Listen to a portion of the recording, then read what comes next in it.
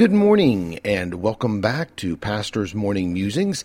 I wanted to send out a shout out to Virginia Saylor this morning, a good friend of mine that I know is listening on a daily basis.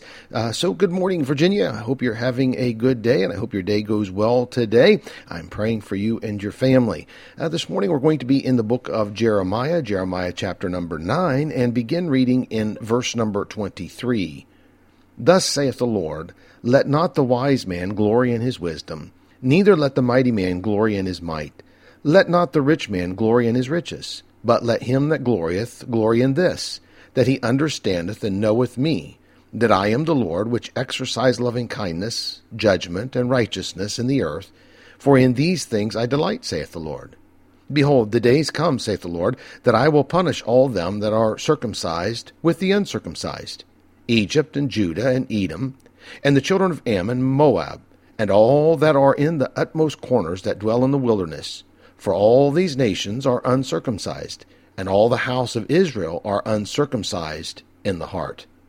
Now, there's a lot going on in this passage of Scripture that deals with the backsliding nation of Israel. Jeremiah, the weeping prophet, is pouring out his heart to his people, and he's bringing them the message of God to them that they are supposed to repent. They're supposed to come back to God. How sad it is to see God's people walking away from Him and unwilling to turn back to Him. They are happy in the direction they are going, and they do not realize the impending doom that will come once God takes His hands of protection and blessing off of them. Verse 23, though, this morning really stuck in my mind as I ask myself the question, in what do you glory?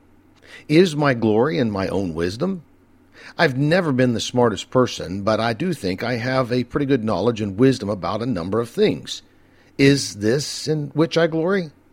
Maybe it's my might or my physical strength. Well, since I started with the severe back pain and dealing with the degenerative disc disease I have come to realize how fleeting one's strength can be. I sure cannot do what I used to do when I was younger. Maybe it's my riches. I'm sorry, I didn't mean to laugh out loud. No, for sure there are no riches for me to glory in. The problem arises for each of us, no matter how smart, strong, or rich we can find something to glory in and that we have done for ourselves. Jeremiah was instructed to write that we should not glory in these temporary things that are in our life. He said in verse 24, but let him that glorieth glory in this, that he understandeth and knoweth me, that I am the Lord, which exercise loving kindness, judgment, and righteousness in the earth. For in these things I delight, saith the Lord.